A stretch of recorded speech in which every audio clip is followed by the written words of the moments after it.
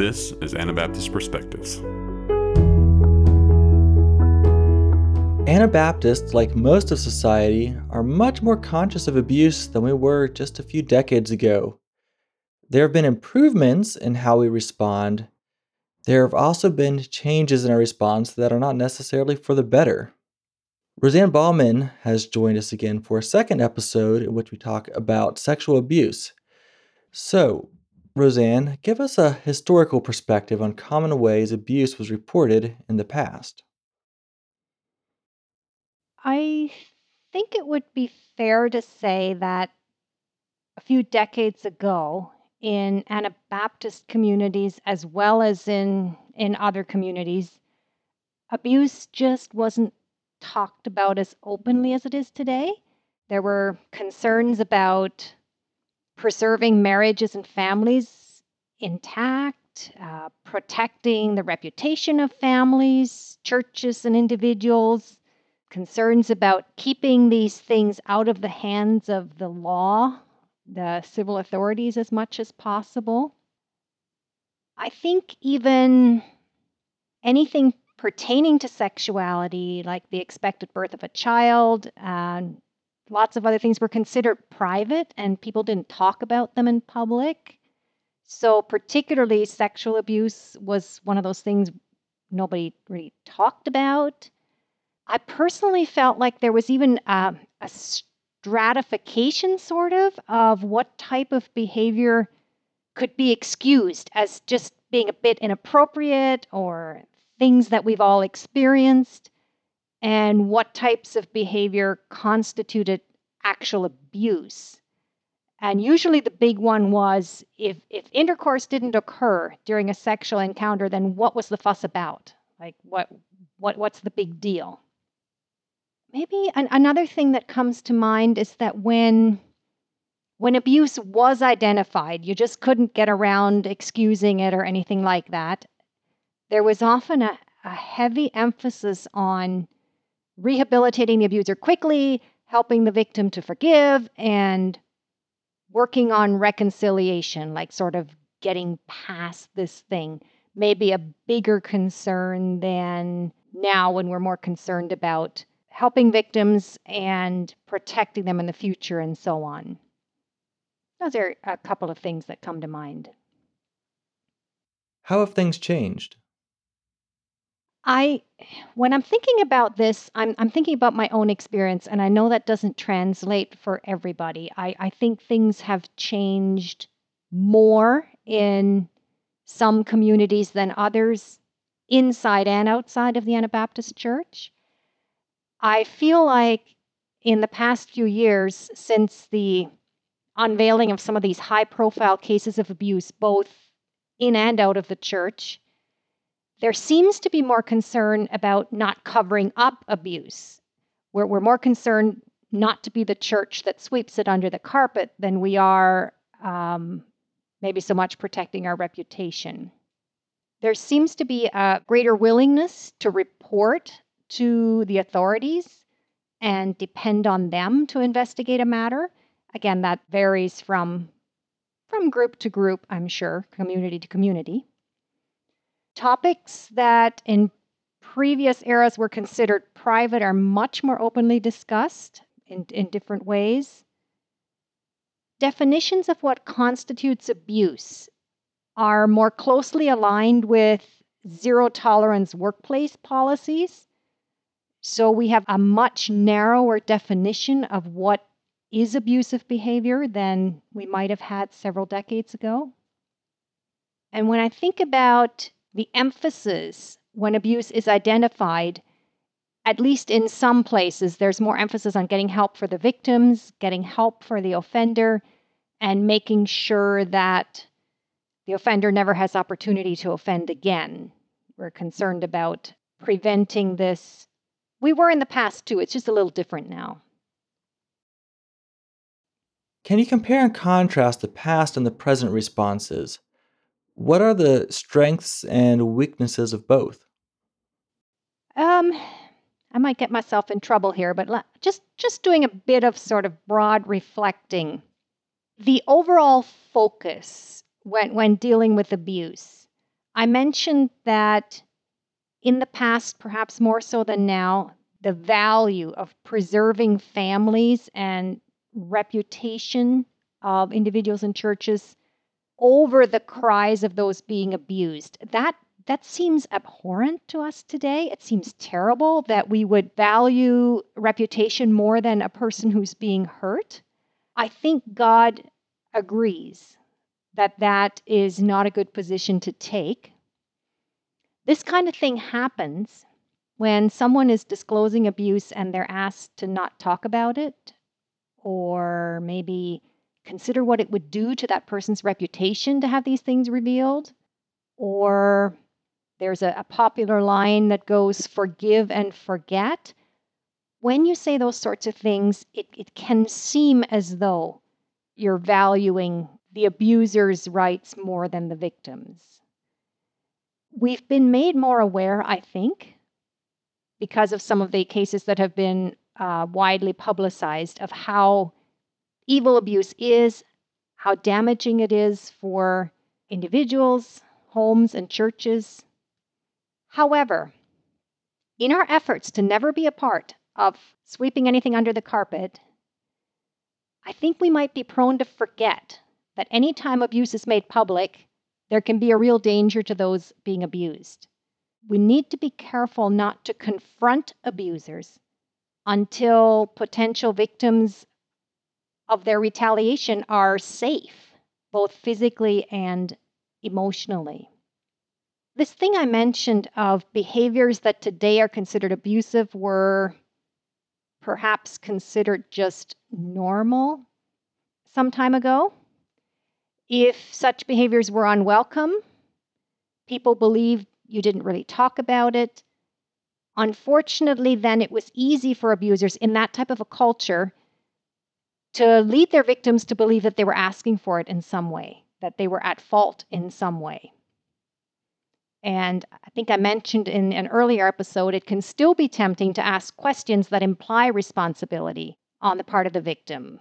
You know, why did you dress that way? Why do you keep going back?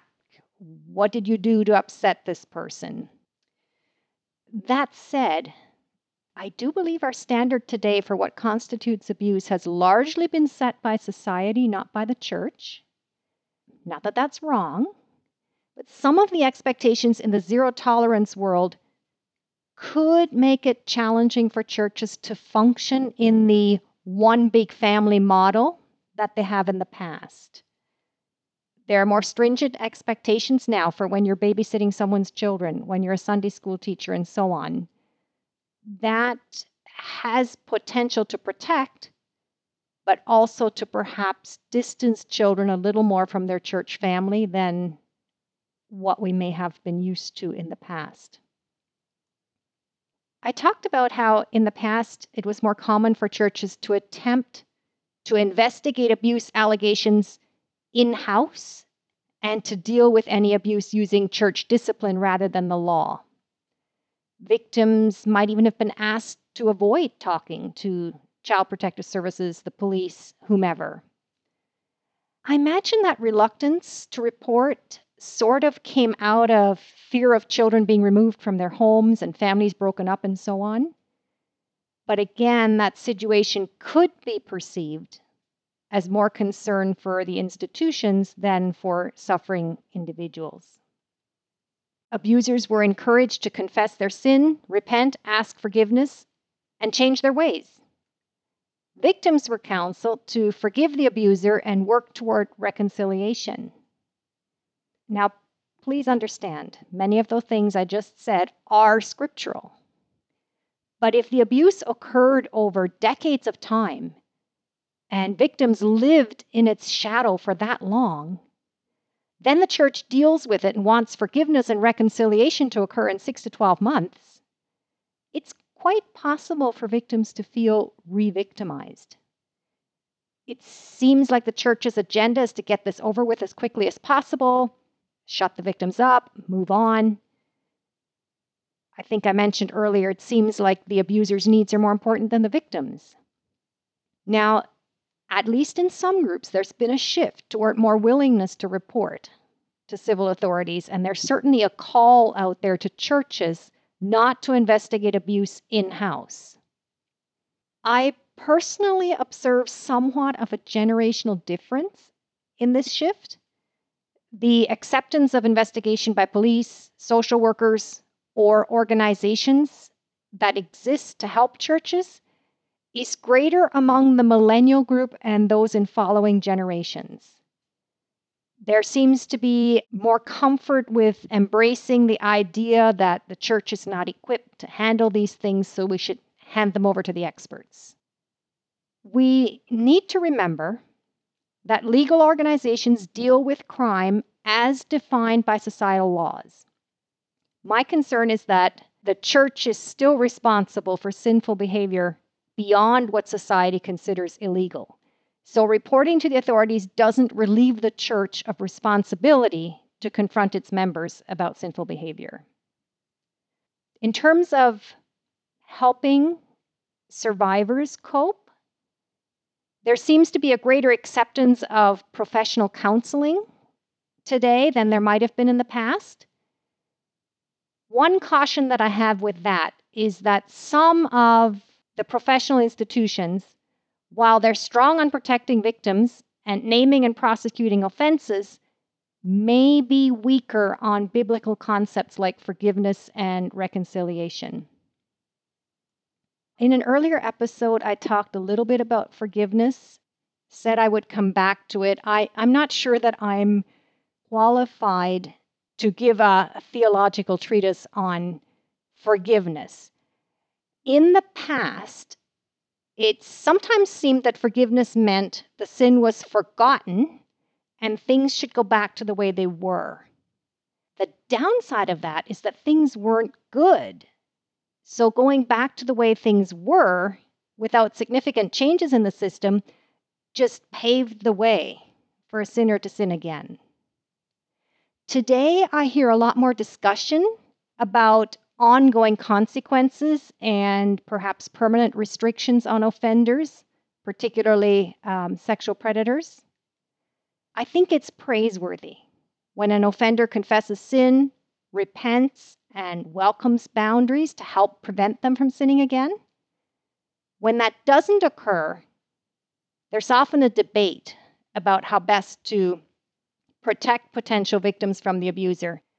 Sometimes it can be tempting to allow the victim's feelings or the advice of psychology to be the deciding factor in what happens with an abuser rather than applying biblical principles. Now, I thought about this a lot. There's a lot of things I could say about my personal opinion on these things, but instead, I'd like to suggest some topics of study for people who are keenly interested in the topic of how to deal with abuse. A couple of suggestions. One would be to study the difference between an apology and a genuine confession of sin. North American culture has latched on to apologies as a way to deal with offenses. It's easy for a sincere-sounding apology to never name a sin that should be confessed. In my world, confessions of sin do not contain the word if or the word but. I'll just leave that as something for you to ponder on should you choose to. A second topic would be the conditions under which forgiveness should or should not be granted.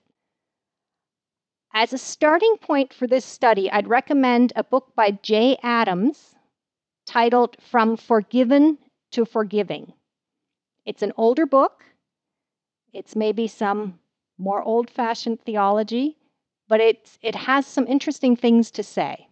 There's many ways people understand forgiveness, and I think it's good for us to define what we mean by forgiveness when we're conversing with another person about the topic. A third suggestion for study would be examples of consequences after sin was forgiven in Scripture. Look for places where someone was forgiven and whether or not there were consequences thereafter. Consider that consequences may not be the same as punishment, nor are boundaries on behavior necessarily about unforgiveness. A fourth one that came to mind as I was thinking about this is the difference between cheap grace and costly grace. I'd recommend the work of Dietrich Bonhoeffer, The Cost of Discipleship, for this one. It cost Jesus everything to offer us grace and forgiveness. Neither of those gifts should be cheap or easy for us to offer either. And then, just in wrapping up here, there's a fifth one that I have yet to study. So maybe some of the listeners can suggest resources. This would be the impact of feminism, both good and bad, on the changes in how we view abuse and deal with it today.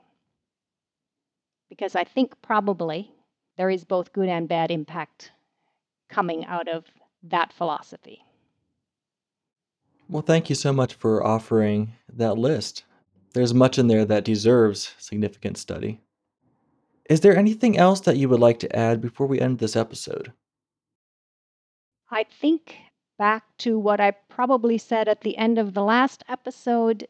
My passion is for Christian people to recognize abuse for what it is and for us to band together and try to get rid of this thing and to help those who've been affected by it. Well, thank you so much for joining us for this episode and the previous one. This is the second of 2 episodes that Roseanne has recorded with us about sexual abuse. So make sure to go and find the previous discussion on this channel.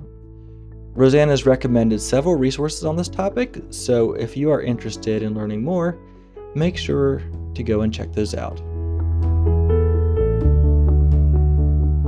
For more information about Anabaptist Perspectives, to read our blog, to donate, and to see videos of the conversations you hear on this podcast, visit AnabaptistPerspectives.org.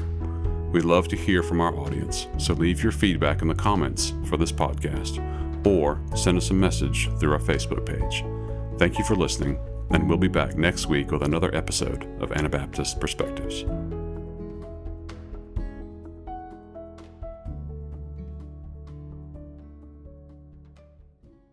Thank you for joining us for this episode. We invite you to join our monthly partner program. Monthly partners are key to the financial sustainability of Anabaptist Perspectives. Partners also gain access to bonus content, including our exclusive podcast where we respond to audience questions and comments. Sign up at AnabaptistPerspectives.org.